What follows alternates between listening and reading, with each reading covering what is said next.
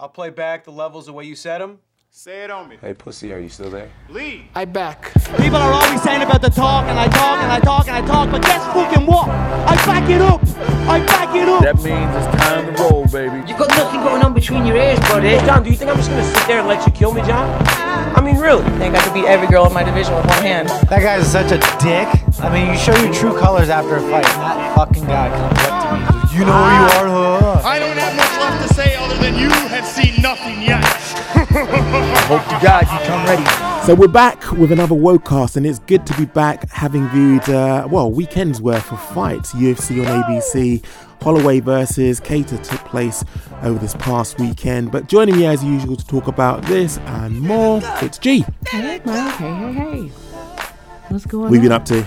Not much. Excited. Fights are back. You know, I'm refreshed or whatever. And happy to be here to discuss a bunch of stuff with you. So let's go. Yeah, tell me about it. You know, before we get into the ABC, UFC on ABC, Holloway versus Kattar, I wouldn't mind picking your brains ever so slightly, getting your take on the big reveal, the kind of like damp squib or punctured balloon, as it were.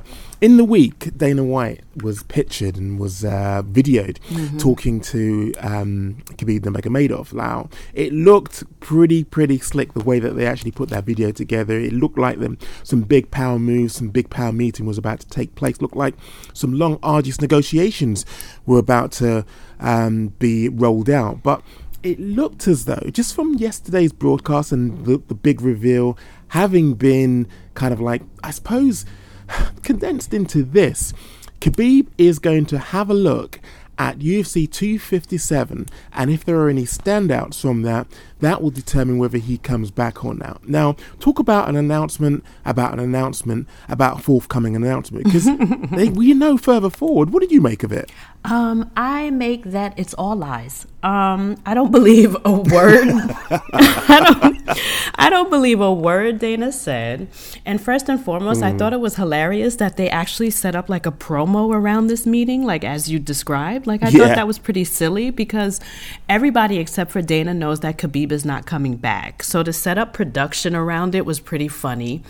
And also, too, it seems maybe Dana is confused that he just can't buy this guy out. Like, his mother said he can no longer fight, and that's what he's going to honor. And also, he's done everything that he's wanted to do. Like, you can't move him on that. So when I saw the meeting and the promotion, I just rolled my eyes. But when Dana came out of there and said, you know, if Khabib says that if he's impressed by Charles Oliveira and the other, you know, lightweights, he might come back. And that's when I was like, brother, you lying. He ain't say that shit. He ain't say that. But you know something. What I like though is that is typical Dana. That is typical promoter. That is typical promotion 101. Keep on stringing people along. Keep on telling the story, and to do that on a national broadcaster, because I understand from where I'm sat at the moment. I mean, okay, I don't get the nuances because to me, national broadcaster or big broadcaster over here is BBC, but I take it that ABC is a big deal, right? Yeah, huge. So that on a national broadcaster, weaving that story, you're bringing in some new fans, you're bringing in some new eyes, you're bringing in some new interest. Surely, if you're stringing them along too. Yeah. So, you know, kudos to Dana. He knows what he's doing. Exactly. Like, I rolled my eyes, but at the same time, I was like, Dana is a motherfucking promoter. He put the lights on for a meeting for an international star for an ABC card. Superb. You know what I mean? Like, I'm talking shit, but I know what he's doing, and it's hilarious. Even though I'm like, oh, yeah, he's lying. Yes, of course he is. I'm sure Khabib was like, Dana, again, I'm not coming back. But Dana's not going to come out of that meeting and be like, he said no again, guys. Nah, he's going to, you know, just embellish a little bit and just say, you know, if he's impressed with their performances, he might come back. And Mike, guess what that does? It gets Oliveira and Gaethje and all the contenders in that division kind of like, you know, foaming at the mouth, and perhaps they'll put on an even better performance if they believe that. So it's business all around, and it's pretty fucking smart. But I don't believe him. You know, speaking of smart performances and good performances, let's delve into the prelims first off. In all honesty, I would have lapped this up if it was lackluster from top to bottom and bottom to top, because I was thirsty, I was hungry, I was craving for some MMA. But to be honest with you, the opening stanza, and that is Jacob Kilburn versus Austin Lingo, for me, that thirst was satiated. I really enjoyed this. Chris 1-2 combinations had me kind of like foaming at the mouth, because Dan Hardy coming into this was saying that, look, this is going to be a thing of beauty. You are so lucky to be, coming in at this point if you don't usually watch the prelims. I mean, usually I think that kind of speaks to me, but I was invested because I'm tired of the arse whooping that you give me week in, week out, because I don't actually watch the prelims. Now, for me, the crisp 1-2 combinations coming from Lingo, man, I mean, what a way to actually start off a card. Whilst Austin didn't actually live up to his name, Lights Out, Kilburn, I have to say, should be commended on the punishment he took, because those 1-2 combinations that Lingo was actually dishing out, man, they look painful. They really were accurate and were finding their mark every single time. So to start off the card with this, good call. And speaking of Dan Hardy, I know I give him loads and loads of shit. I know that, we've said harsh words about him previously, but you cannot dispute the man knows his stuff. A thing or two about analysis, Yes. a thing or two about commentary. Yes. He was calling things before they were actually taking place, when things were being set up, and he was spot on when he said, look, this is one to watch. You are lucky. What did you make of it?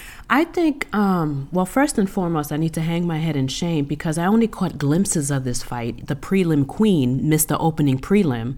And then on top of it, I jumped in for Sarah Moras and Vanessa Mello, which was just a shitty-ass fight. So I have the totally different experience as far as an opener between me and you. But what I did catch a glimpse of was Jacob Kilburn eating some hard shots, but also seeing like the momentum shifts in this fight somewhat. I do remember that.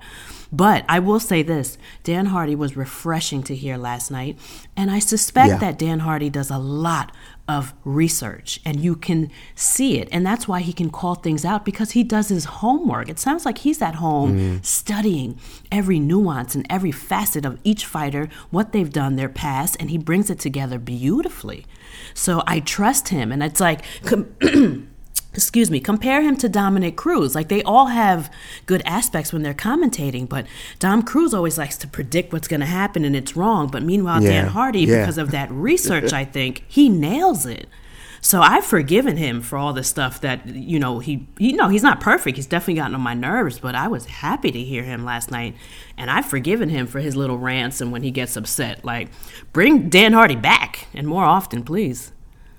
Oh, definitely. Yeah. But Mike, I'm going to pause there. Huh? I have a question for you. Go for it. Did you watch this debacle of a fight, Sarah Moras and Vanessa Mello? It's so bad, I feel like we need to talk about it. It was pretty horrendous. Oh, it my was. God. If this were something that you tuned into, and thank God this wasn't on That was my ABC, experience, but it would have me switching off if I was actually tuning in for the first time. Like I say, personally, from a personal point of view, I'm going to be real with you.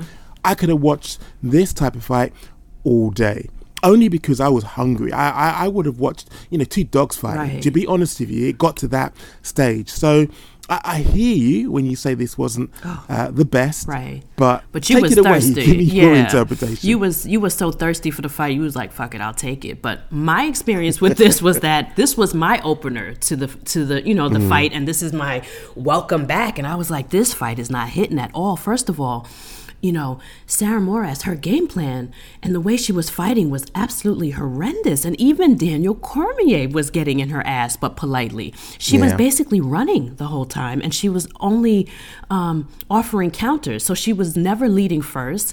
She never switched up from the game plan, and she almost seemed to be scared of Vanessa Mello's power. Then you have Vanessa Mello cutting her off to do absolutely nothing, just waiting for the power shot. Like, girl, if you're going to cut her off, hit her. Throw combinations. Like, I just felt like I was, Sarah was running in circles and Vanessa Mello was doing nothing except landing some hard shots on occasion, and it went on and not how I wanted to start my night. And ladies, I mean, I'm happy Mello got a win because she's not going to get cut, but please go back to the drawing board and just figure some shit out, man. Fuck. But you know, the prelims just wasn't popping for me, but the main card, when we get into it, it was killer. What about you? You know, you say the prelims wasn't popping, but for me, again, maybe I was that thirsty that everything looked like diamonds to me. But Carlos Felipe and Justin Tafa, I have to say, it started off slow and leisurely, and it was obviously going to be a stand-up clash, but I was surprised at the pace. Okay, these two were two heavyweights, and it seemed as though their aggression was borne out in their tattoos, because their fighting style, this slow and leisurely start, mate, they could have done a lot better than that. But, you know, heading into the third round, damn did they wake up. Felipe basically was like,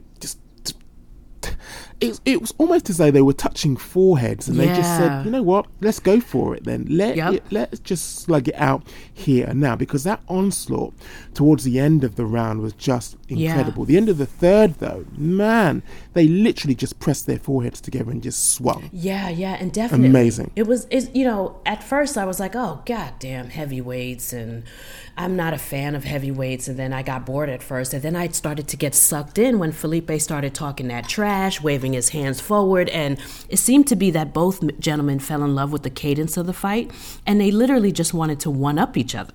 You know, like there was no like strategy or anything. It was like, oh, you hit me 2 times, I hit you 4 times. You know what I'm saying? So they were going back and forth. Yeah. But my only criticism is that, you know, I thought Tafa won the fight, but I don't care that, you know, he didn't win it technically, because at some point somebody has to be like, let me get out of this cadence. Let me try to get a takedown. Justin Tafa got one in the third round, but somebody has to fight to win the fight now. Like, get out of that cadence and stop measuring each other and doing the toe-to-toe bullshit, and somebody go for the takedown, someone go for a trip, someone get some more points, someone get in the clinch there, because it just seemed to be like they wanted to one-up each other and their egos were intertwined.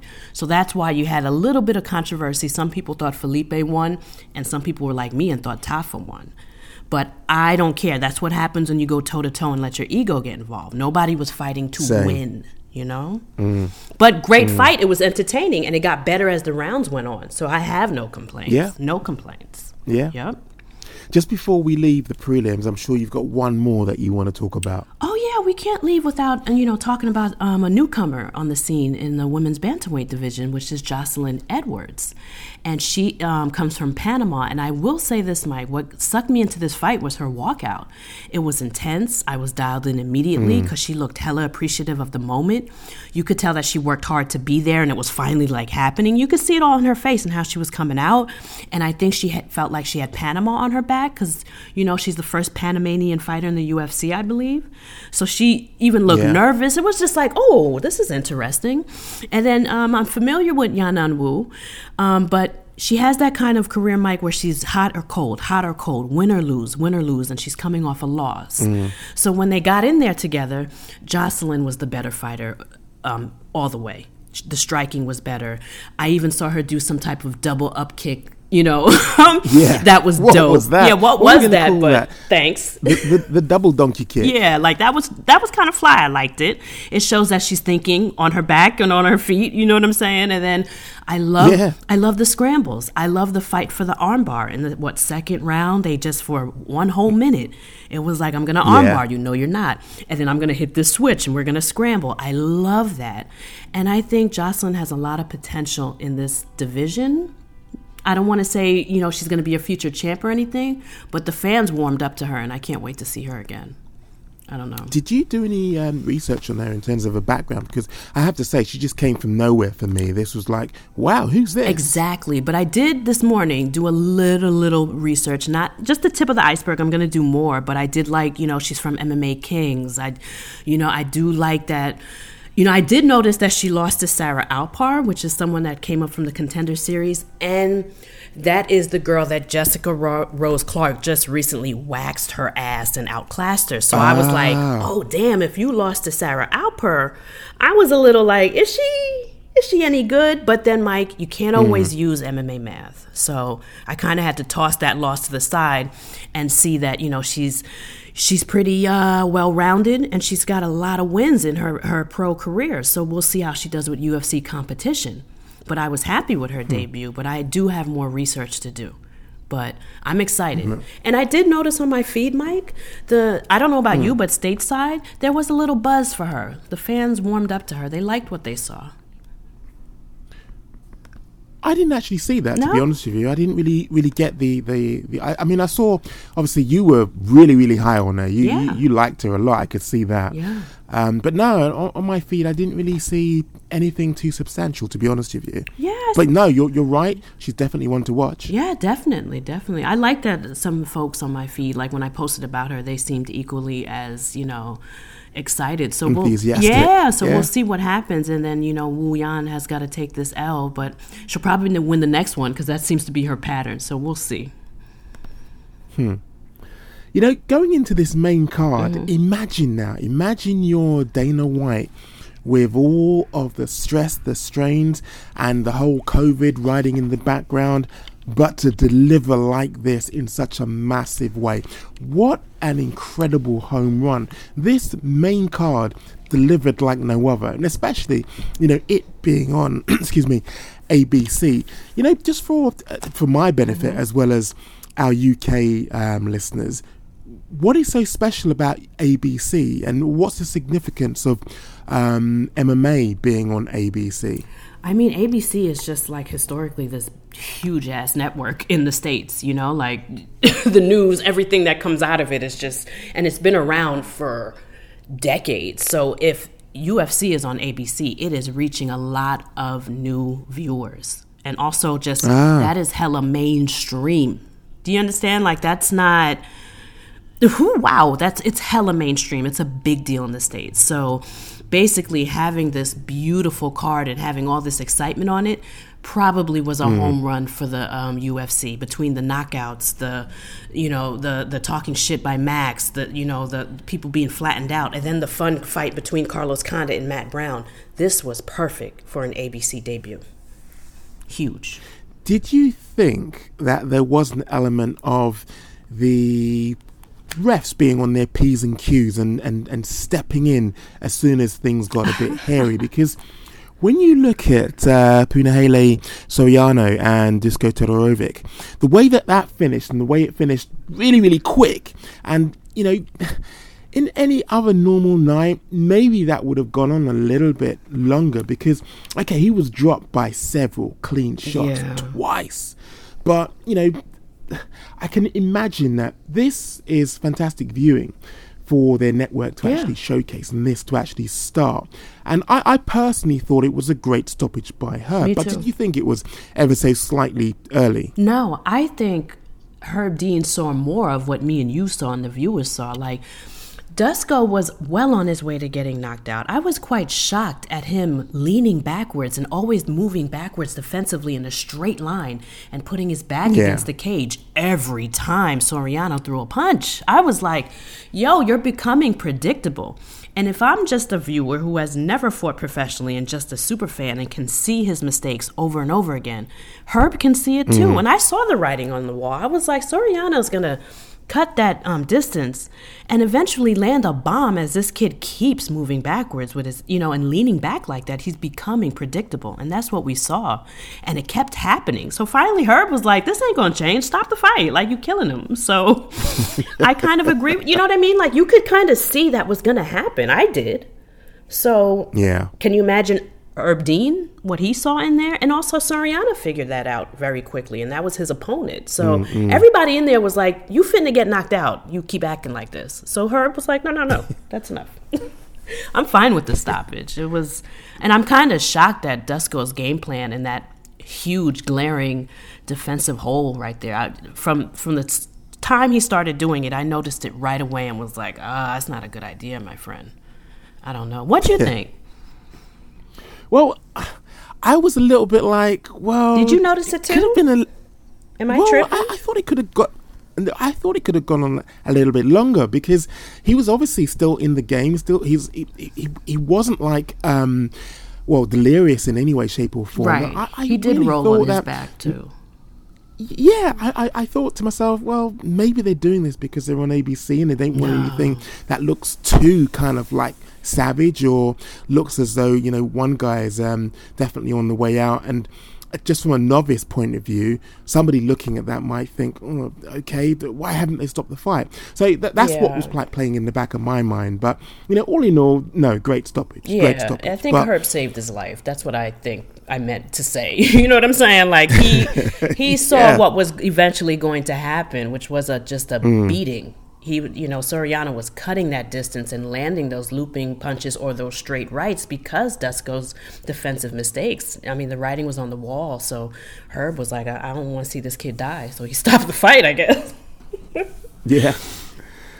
Now, one which was unequivocal in which way to call it, Joaquin Buckley. Now, this is the highlight king going in against Alessio Chiricho. Now, for me, this guy, growing up, I was a very, very big fan, or massive fan, of the Submariner. He looks as though he could play the Submariner. Oh, shit, seriously. He does. Oh, my God. I didn't think that. Oh, my God. Now, going into this, I thought, you know, this is going to be lambs to the slaughter. Me too. No one, I don't care what anybody says, no one could have predicted that KO. Alessio came in there like the lamb to the slaughter and left like he had slaughtered.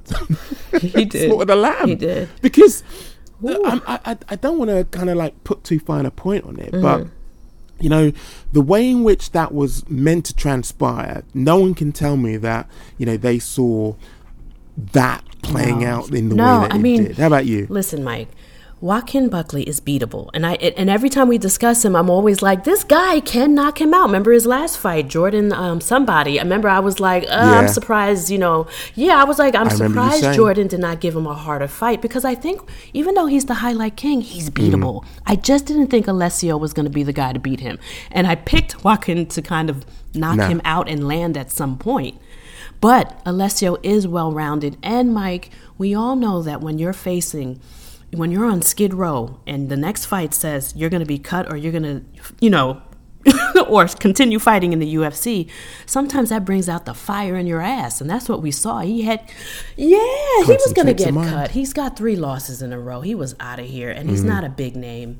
You understand? Like, he was going to get cut, so he had to do what he had to do, and he was precise. He was measured. I noticed he was cool waiting on Joaquin, and I was like, he's fighting wisely. And then the head kick came. Yeah. Man, you know, speaking of gonna get cut and you know, fighters feeling as though they have to take fights now and they have to go in there and give like an A1 performance, do you think that was the whole point of actually this whole fanfare around, right, 60 fighters, they're about to get cut? Do you think that was the whole intention, to put a rocket up the fighters' arse so that they could actually put in these stellar performances? Because of late, some have really been going hell for leather, especially like those who have like a losing streak and they're going into their fights of a losing streak. You know, something tells me, especially when you look at those who have been cut, it's not 60, is it? I think what you're talking about is how Dana White has beautifully revamped the culture of the UFC. It is purely knock this person out and provide entertainment, or you're going to be left in the dust no matter who you are. You understand? Like, look at the Contender Series. Yeah, go ahead. When we offer you a fight, yes, that's what he is slowly just like making it the culture of the company. Take the fight we fucking give you, take the money we give you, and you perform and you put on a knockout. You understand? And he's been doing that for a while. When it was on Tough, what did he say? Don't let the decision go. What is it? Don't let the judges go to the decision. What's that saying he had for years? There you go. And then now, what is it on the Contender Series? You know, he pushes for the knockout. You know, Joaquin Buckley gets a knockout of the century. Now he's getting fights, you know, back to back. Kevin Holland takes fights quickly. He delivers. He gets another fight. He's revamping the culture. He's teaching them, put on a fucking show or else. So yes, that's what you're talking about. Quick question, Mike. Did you hear Alessio post-fight speech? It was the strangest shit I done ever heard. You heard that? It was hella weird. And that was what I was going to ask you. That was going to be my question. He dissed John Anik. He dissed John Anik by saying, look, you should interview the loser as Nobody well wants as to hear the scrambled winner. eggs, And sir. then, Shut as soon as up. he made I his don't point- ever want to hear no loser get on the well- mic. Did you hear Calvin Cater when we get up there? Blah, blah, blah, blah. I didn't understand a thing he said. No, thank you, Alessio. Thank Because you. his head was scrambled. But yeah, we will get up there. But I think that, Alessio's got a point. Look, there should be a greater concentration if they have the wherewithal to speak to the loser. I get that. But the way in which he dropped his point and then bounced, it was like really, really weird. That was the only thing. Make a point, yes, but then talk about your fight. I think Don't this just young man bounce. is so used to losing, he doesn't know what to do when he got the mic after he won. And according to Dana, and Dana said the same thing. Wow. According to Dana, when he went backstage to congratulate them, the whole camp looked at him like, who the fuck are you? Those people are not accustomed to winning. So when they finally won, motherfuckers was like, what? What did we say? Holy shit. Interview the loser. I'm still mad about that. You know what I'm saying? Like, he didn't know what to do, but meanwhile, Yeah. one, you sound crazy. No one wants to hear a concussed fighter. Every time they give Chris Weidman the fight after he gets knocked the fuck out, I'm always at like the verge of tears. Please, I don't want to hear it. And then secondly, I'm old school. I don't believe in second place trophies. You don't finish first, get the fuck out of here. Learn to be a winner. I hate to sound like Donald Trump, but I'm old school. I don't believe in a participation trophy. Sorry, Alessio. If you lose, the mic goes to the winner. That's just how life is. I didn't, but I don't, I'm not, I don't mean to like rag on him or nothing. I'm just being like old school and disciplined and I'm not like making fun of him or anything, but I don't side with his view at all. You see, I do. I think he does have a point where, the loser does have their wits about them and, they're nursing their loss. Yes. But, there are instances where people do want to be vocal and really do want to vent about what actually happened. But you're denying them that because you're saying, you're not good enough to get the mic, my brother. Yeah. I mean, pretty much. I mean, like I said, I'm old school. I don't believe in second place trophies. If I had children, I've been hearing that sometimes, like the kids nowadays, you get a trophy if you're in fourth place or something. Like, I don't believe in that. It's a parent's job to build you up to I don't believe in that. And I think you soften the culture when you do that. So when Alessia said that, you're not used to winning, you talking crazy, and two, like, that's just how it is. Life is unfair. I'm sorry. And also, too, when you're a huge star, the loser does get the mic. That's why Chris Weidman can talk concussed. Because, like, when two champions, when a former champ fights a champ or whenever it's a big deal for a main event, we do talk to the loser. Sir, you're not there yet. Win more fights, get famous, and we'll talk to you, too, when you lose. But no knock on him though. I really think they're not accustomed to fighting after winning, and also there's probably a language barrier, a cultural barrier. When you hear him speak, he's directly from Italy, so hats to him though. It doesn't take away from his performance. Do you know that exactly? Italy, so I'm stand up. clowning him, but his performance was stellar, and I hope he keeps it up. And mind you, Joaquin Buckley only landed 3 strikes the whole fight, man. Wow. Shit. Wow. Wow. Moving on. Your guy, Santiago Ponzinibbio and Li Jiang. It was a rough one for me, Mike. I What did you make of this? You know what I made of it. It's almost like therapy right now. Let me put my feet up like I'm in the doctor's office. I'm a fan of Santiago, but however, ring rust is a huge problem with him, I see. Not everybody can come back and just look dope. Some people are rusty, and I think that's what we saw. And secondly, Mike, hold on. Can we just take a break? If you're happy to speak on this, because I know it affected you deeply. If you want to pause, if you want to matter of fact, let me get some water. Thank you, Mike. Like when you look out for me. because I know this is making you very emotional, and I want to look out for you. Well, I love to clown you, but I also I'm respectful of your feelings. Coming into this, I know Santiago Ponzinibbio was your guy. 7-fight win streak, Mike, down the toilet. Like, yeah. And this guy is beatable. It was you that put me on to Li. Yeah, it was me. It was you that put me on to Li Jingliang, though. You said he's no slouch. This was the guy who you respected. But I remember the conversation that we had. It was something along the lines of, Ponzinibbio is gonna gonna wax that ass. Yeah, I thought something so, along because those lines. I think Santiago Ponzinibbio, if he still had the momentum from that 7-fight win streak and had not gotten ill, I think he would have beat this kid. I think he would have been able to figure out that herky-jerky movement and timing, because that was giving Santiago a problem. And I think even in his prime or when he was really smoking, Santiago probably still would have struggled with that, but would have figured it out because he wouldn't have had ring rust and knocked him out.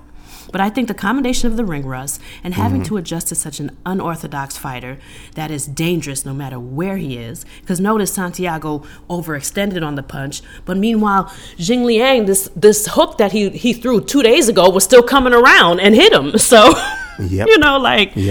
I just think Santiago in better form and more consistent would have been able to figure it out and win, and I did not take into consideration the ring rust, and that's what we saw.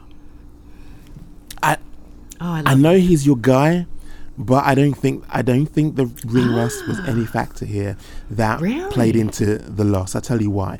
Look, Li Jingliang put on an unbelievable performance, unexpected performance, and a jaw-dropping performance. But it was a case, I know it's his cliche, it was a case of precision beating speed. That was a precise exocet missile that just launched his chin. And it landed squarely. You got to give him the respect that he deserves. He was just better. I agree. He was better. But I just think that the Santiago that I know and love from the 7-fight win streak is better than Li Jiang. Even though I think Li Jiang is a phenomenal fighter and a problem in this division, but still beatable. Don't get me wrong. I think Santiago was better than him. And if he didn't have ring rust, I think he could have beat him. I still think he would have struggled with that herky-jerky movement. I don't think it would have just been clean either. We would have had a good competitive fight is what I'm saying. But with Santiago winning, I just think... Yeah. I mean, Mike, the fight was how long? It was 1 round. Of course it was ring rust. Look how he couldn't cut the range. Look how he was like, wait, you could see him like, what the fuck? No, reset, come back in. And I was like, oh, God, he's rusty. He's rusty. But, I mean, who knows, Mike? Only Santiago knows, and I don't believe he's made any statements yet. But I am waiting on him to, his camp to say what was the issue. And also, Mike, shout out to you for sending me a reminder as to why maybe I shouldn't be such a huge fan of this guy. Yeah. You took my next question out of my own mouth there, because I sent you the reminder, and the reminder was, Ponzinibbio, it looks like his dog clipped with his ears N-word. pinned back with some kind of knitting. Now, with the N-word as the strap line, and I'm like, just leave us really? alone, right? Gee, this is your guy. When I saw that, every time I see people or fighters talk shit about gays or black people or Black Lives Matter, I just feel like I'm minding my business, and here y'all come. If y'all don't leave us alone and just mind your own ethnic business, leave black people alone, leave gay people alone. When I saw that, I was like, great, Santiago. Again, you have alienated and offended somebody that loves you, a fan. Will y'all chill out? Damn. Just to go off at a tangent, it wasn't an hard ER. Oh, it doesn't matter What's to up me. my N-word wasn't... Hold on. I just want to get your take on this then, because, okay, let me give you a few scenarios. Ponzinibbio posted this, and with the N-word plastered over it. So what if he was singing along to Gin and Juice, or he was singing along to one of Jay-Z's hits? Is he a POS? Is he a piece of shit for saying, the lyrics of a song? I wouldn't say, listen, I would not say he's a piece of shit, but I would say it's inappropriate. It's a racial slur. As a black person, I don't use that word. If I am around you or anybody else and that song comes on, I'm not using the N-word. And I am black. You know what I'm saying? And we all know, and that's how you change the culture surrounded about that word. If you don't want people using it in any context, you yourself as a person of color cannot use that word. That's me. So yes, whether it's a hard ER or just the slang Snoop Dogg type of way of saying it, it's still a racial slur, and we need to move past that. But I still I still want to see this guy fight in the cage. I just know that he's got some issues here that we probably, Santiago, I'd love to have you on the show and talk about it. But I'm still going to cheer for him when I watch his fights because I am a fight fan. But I am disappointed with the clipping of the cutie's ear, the little dog. And, you know, I hate the N-word, so what can you do?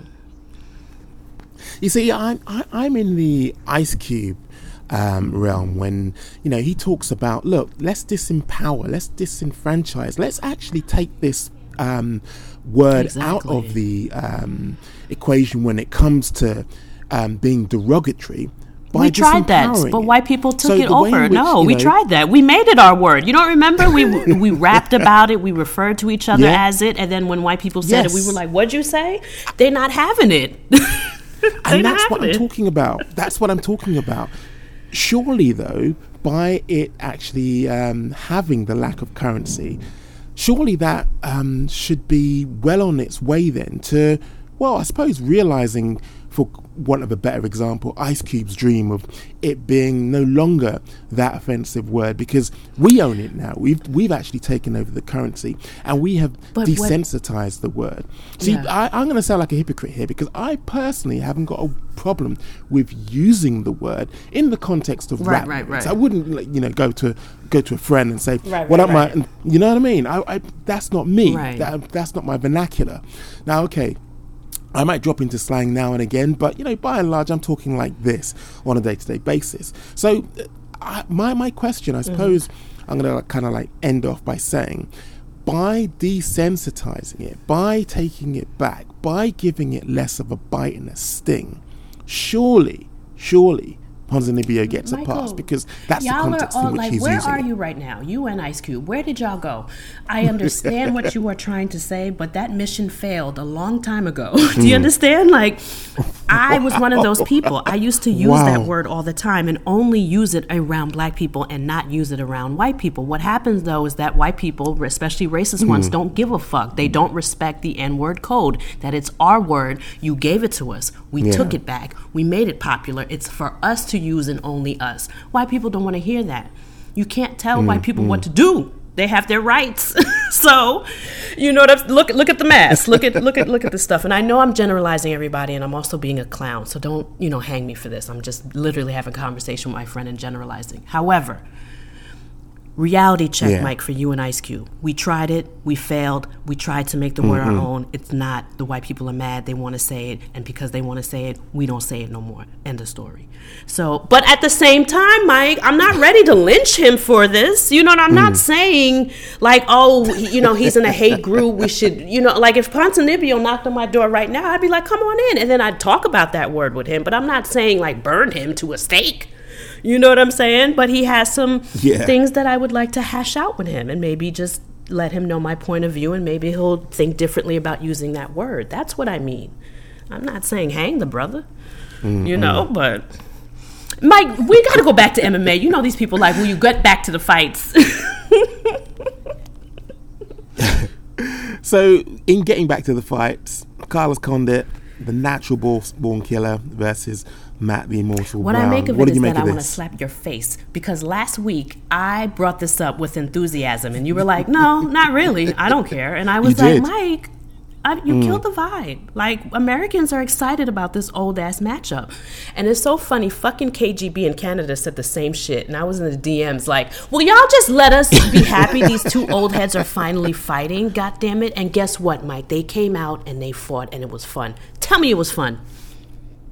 Yeah, no, it was. And, you know, just to put that into context, the reason why it didn't really do anything, didn't float my boat, didn't get me excited ahead of last night was because we'd seen that matchup so many times and it didn't come to fruition. It was like, I'm so over this now. Plus, I mean, come on. They are a little bit past their due date. But, I mean, mate, they kind of like closed my mouth last night, because for me, that was Carlos Condit's, one of his best, his career best. Talk about living up to his name, Natural Born Killer. And, you know, immortalizing the immortal. They looked great. He looked like, fantastic. first and foremost, I love that Carlos Condit was like, you know what? I'm tired of being controlled on the ground. I love that when he was taken down, he got up and then he was like, bitch, don't forget, I know how to wrestle too. I'm going to take you down. And he hit that beautiful takedown. Yeah, you see that side Lord swipe. have mercy. I stood up. I jumped from the chair like, Carlos, what you doing? Like, I was like, wow. And then Matt Brown, his killer self came out hard in his face. And then guess what? Your takedown defense sucks. I'm taking you down. He just couldn't control him on the ground. But I love the effort. But I did get sad because we all know Carlos Condit throws those awkward combinations and it always ends with some head kick that lands. Remember that GSP kick? Yeah. He was throwing that against Matt Brown, but because he's old, it was a little slower and he couldn't connect. You know what I'm saying? Like, part of me was like, oh, I remember when he used to hit that shit, and we used to be like, oh, head kick out of nowhere. How did he throw that up? He kept doing it, but he's a little slow now, but I still love the fight. You know what I'm saying? And also, Mike, 30-27, can we talk about it? Who the fuck was judging last night? 30-27? Yo, Mike, no bullshit. I almost missed Dom Cruz last night because Dom Cruz, if he was on the mic, he'd have been like, the judge is a boxing judge. He's 5'8". He lives at 3 Cedar Road, and he ain't shit. I wanted Dom Cruz last night to expose the judge. Usually he does. 30-27, and he smells of alcohol Mike? And beer. Yeah, right. He'd have been like, I saw him smoking by the exit before the fight, y'all. It's true. But you know alcohol Dom Cruz and beer. don't play. I mean cigarettes and beer. But anyway. Yeah, Dom Cruz don't play. So that judge, 30-27. I mean, Mike, talk to me. What'd you think? 30-27? Well, this isn't kind of like a new thing. It does seem to be kind of like a recurring problem in terms of judging. Card. And I think we've actually touched on this. But moving swiftly on, Max Holloway versus Calvin Kattar. Now, man, oh man, this is what I'm talking about when I say home run. Imagine you're tuning into this. This is the first fight that you get to see on network television. Beautiful feints, exceptional speed. The combos were like something out of a video game. The shit talking, my God. The mid-round kind of like commentary from Max Holloway, and just basically aggression from round 1 to round 5. It was just the peppered way in which Max Holloway machine gun style was just going body head. It was incredible to see. He bullied Kattar. He bullied Calvin Kattar into his next lifetime. Sad. Yeah, it was almost sad. Like, I was enjoying it, but then at the same time, I was like, yo, Calvin Kattar's getting sunned in this bitch. I was like, holy shit. But, Mike, I will say this. I'm going to tap myself on the back. I knew Max Holloway was going to blast this boy across the ring. I just didn't think that it would be this bad. Like that, yeah. Yeah, because I'm sorry. I picked Max because Max is just a better fighter.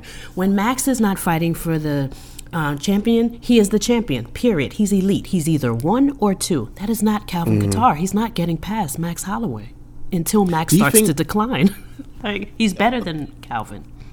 He obviously heard his pre-fight interview where Kattar's talking about, him being the senior and Max Holloway being the freshman in terms of boxing, because stopping mid-round and like shouting over to Dan Hardy and saying, I have the best boxing in the UFC. Slipping punches and landing while not looking at his opponent. Yes. Calvin better shut his mouth and go back to learning to be a better boxer than Max. You are not the best. And I heard that, and I didn't say a thing. I was just like, no, you're not, Calvin. You have power, and you're a great boxer. Max is better than you. Like, don't confuse power and on the volume striking. Just because Max doesn't, like, knock people out, his volume striking is superb. And can just trump Calvin Kattar's power, and that's what we saw. He ate the heavy shots that Calvin hit him with, but he out-volumed him. He made the living shit out this kid. And you know what I love so much about this game plan? I don't know if Max knew this already or from the tape or whatever. Calvin Kattar is very technically sound defensively, and he's very well aware of his defense. So Max, to me, it looked as if he was like, I'm going to high volume this guy because he's going to just have to worry about defense the whole time. And I think it's pretty smart to do that to somebody that is known to be defensive. And that's what we saw all night. Calvin moving back, hands up, high guard, bringing his elbow down to block the body shots. That's all he was worrying about. Good plan on Max with that. You got to commend Calvin Kattar, though. I mean, those elbows, especially when they were raining down in round 4. I really did think for a second there that the fight was going to be called off, because there was no coming back from that, and it was just like blood everywhere. It was like, come on, someone throwing the towel or something. I was half expecting for Dan Hardy to shout, "Stop the fight! Stop the fight!" Or jump in there and stop it his damn self. You know what I mean? But that's why, to go back to that question you had asked me before, that's how I know that those referees were not even thinking about ABC, because that fight could have been stopped in the 4th round when he was just standing there all fucked up but was out of it. You know, Calvin Kattar put on a good poker face, and his legs would not give out, but he wanted to die, but he was in there to win it as well. He just couldn't, and he wasn't going down. It was mush. Did you see the blood on his chest and his whole body? It was just a bloodbath. Well, yeah. I think you nailed it, because there's no other way to actually describe it. He got fucked up. I tweeted it. I was like, he's beating the shit out of this kid. No, nothing more, nothing less. It was, and I expected this. I just didn't expect it to be this beautiful and this horrific. I did expect Calvin to drop Max at least once, or to have him like retreating or kind of, getting his wits together, because Max is hittable, and we've seen him kind of been on shaky legs before. We've seen him get hit hard by Dustin Poirier, and I expected Calvin to bring at least that killer shot. We've seen him rock Jeremy Stevens. We've seen him rock Shane Burgos. I expected to see that against Max, and we did not. We saw some hard shots, but we didn't see anything really faze Max or almost take him out of there. And that shocked me. But given how one-sided this was, because it was one-sided from pillar to post, from start to finish. Facts. Do you call this like fight of the year, given how one-sided it is for me? A fight of the year is where you have a trade, where you have something which looks, vaguely competitive. But this was a one-sided beatdown. But people are calling okay, we are in January, but they're saying it's a fight of the year contender. Yeah, I was hearing that, and I kind of was like, nah, this is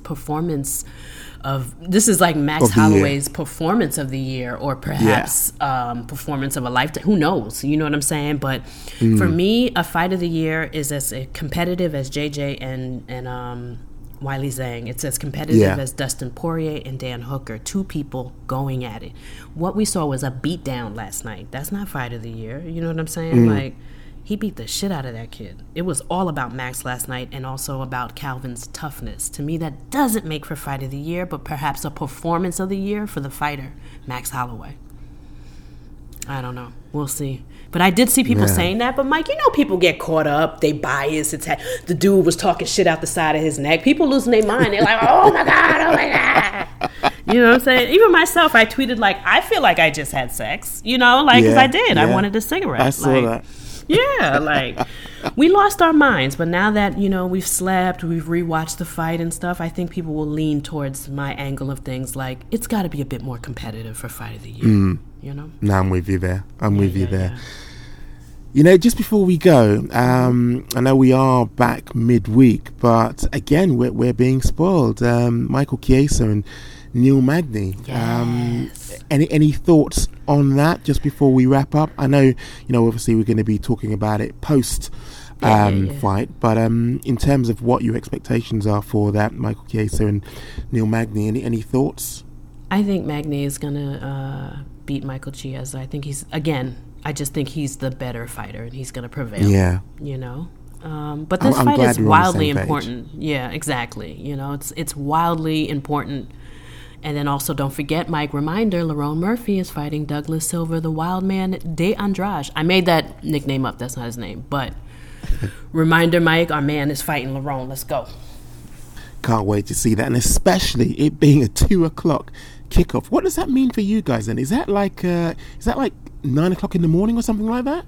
I believe so, but you know, Mike, no problem. Set an alarm, drink coffee. I'll be right there with you, and I'm happy that you're enjoying these midday fights. I think I saw in the chat mentioning pizza or something. I was like, look at you.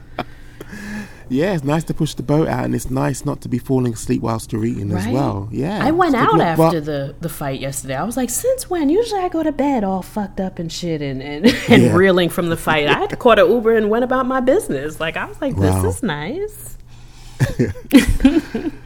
Okay, if there's no more for any more, I guess we'll catch up on the midweek edition of Shots Fired with Chisanga and Kairos. Yes, we need a good, round table discussion. We need to talk that shit.